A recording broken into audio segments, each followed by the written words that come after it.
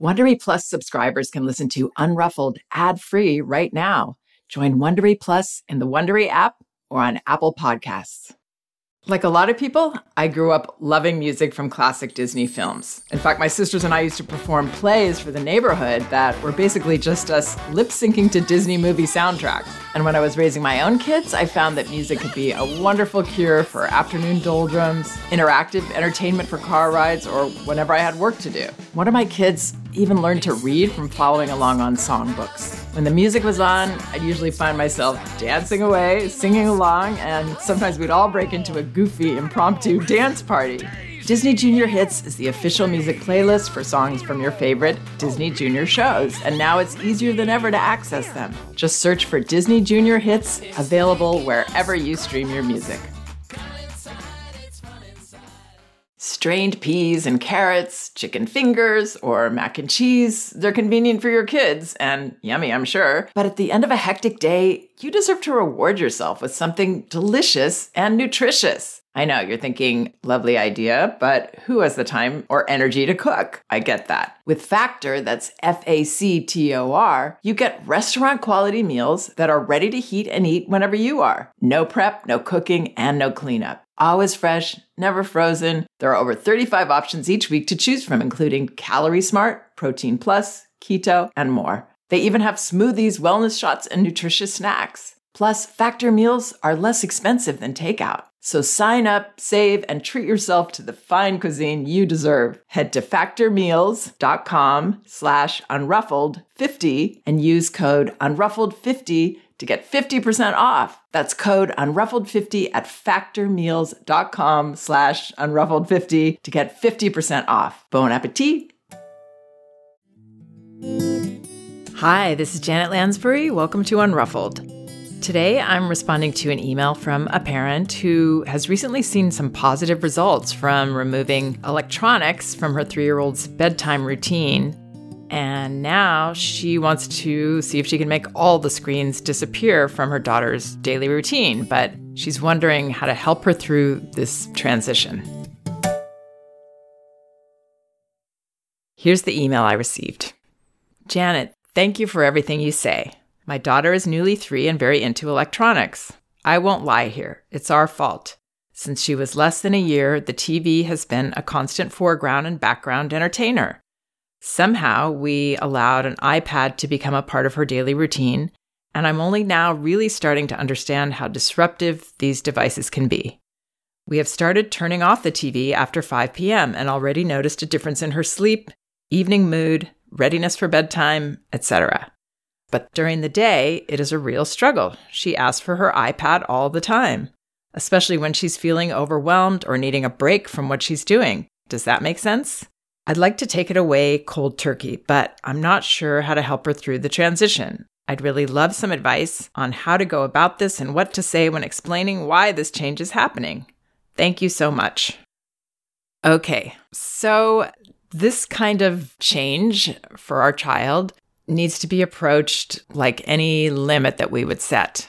And that means, number one, we have to be very confident that we're making the right decision, that what we're doing is the most loving thing for our child. If we have any doubts around that, it's going to be much harder for our children to adapt to these changes.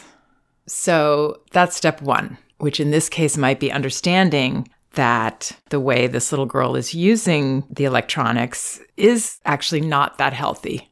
She's using it when she's feeling overwhelmed or needing a break from what she's doing. And really, those overwhelmed feelings, those bored feelings, those I need to rest feelings or frustration, whatever it is that's making her want to take a break, those are all feelings that are very healthy and really need to be expressed and removed from her body by sharing them. You know, children this age, they usually share it in whining and crying and repeatedly asking us for things. And they're just, it's that feeling I think we can all relate to of not really having the energy to do something else. And we just want to do something easy and entertaining that'll just take us out of this moment we're in. Now, maybe it is okay to do that kind of thing when we're older, but for children this age, it really isn't positive for them to be reaching for fixes for their feelings. Because what happens is then the feelings aren't expressed and they get stored up, and it makes it harder for them to feel them at another time.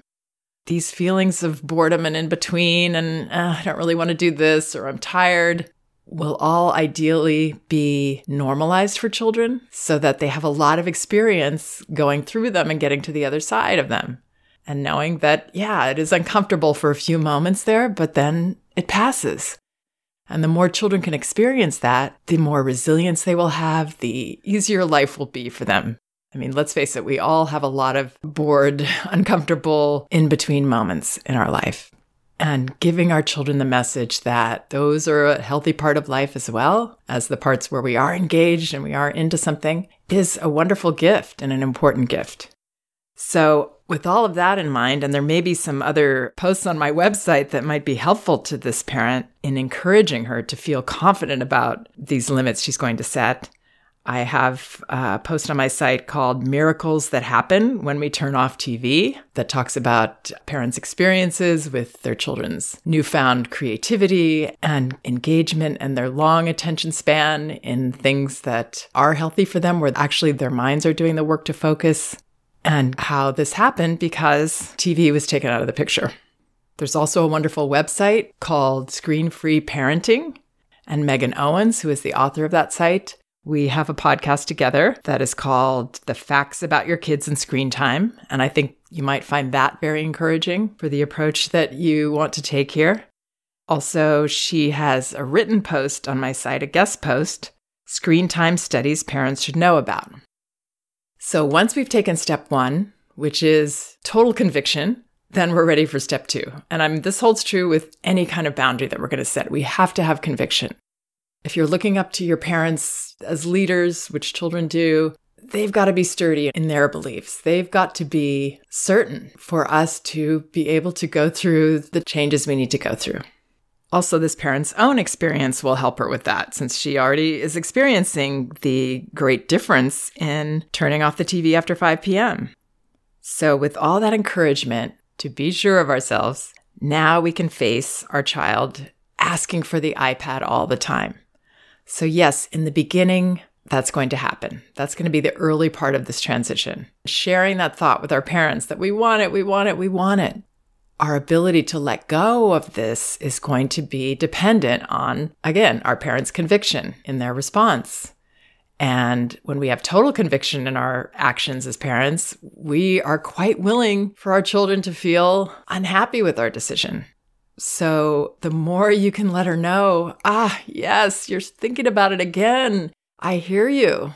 It's so hard, isn't it? When you were doing that all the time and now I'm saying no to that. It's really hard. I hear you. Not that we'll say all those words, but that is our attitude, that we really welcome our child to go through the discomfort. And I would approach this with her as, yes, we were letting you do this. We decided it's not healthy for you to be doing this all day. And so now we're going to say no to that. But again, we're quite willing to hear disagreement with our decision, our child's discomfort with our decision. We want to hear that, in fact. We welcome that. We roll out the red carpet for those feelings. That's what will help her to pass through this more quickly. If those things aren't in place, if we're a little uncomfortable, if we're a little unsure, or if we just want our child to not make us feel worse by having feelings around this and just kind of get better and it's okay, you're fine kind of approach, then we're not allowing the feelings to flow and her to make that transition. So this is the courageous part. There are so many courageous parts of parenting, right? This is one of them. Setting limits, making changes. I would totally cop to, yes, we were letting you do it a lot. I know. We feel we made a mistake. And now we're going to do it this way. Coming from that conviction in yourself. This mother asked, does that make sense? Oh, yes, it does make sense to me that she's going to be asking for it all the time. I don't know if any of you ever had a habit with certain foods or, cigarettes or alcohol or anything that you wanted to change. And how hard that is, all the feelings that come up. Those impulses are really strong to go to those things that get us out of where we are, that make us feel a little better. So I would not expect this to be at all easy for her, but I actually think if this parent has conviction, the shift children make is usually surprisingly quick. But I still think our expectation for us to be in the right headspace has to be, I'm going to get blasted, she's going to be uncomfortable, this is going to be tough for a couple of days. And then you may be surprised that it's even shorter than that. So this parent says, I'd like to take it away cold turkey, but I'm not sure how to help her through the transition. So the way to help her through the transition, be confident. Yes, I would do this cold turkey because it's even harder for children to let go when they are sometimes allowed to have it and sometimes not. Parents can say only these certain times, on the weekend, in the afternoon, but they will have to face maybe a few more days of the asking all the time because the child just wants to be clear so that the child can let go. They're just asking for clarity. So to help her through the transition, be clear, be confident, and it would be nice to not be using these kind of devices around her. That might be difficult for this parent, but I think if she does need to use her phone or something, I would say, now I'm going to use this phone because I need to talk to daddy, or I need to do this specific thing, so that you're really sharing with her what you're doing. You're being honest about it. You're being upfront.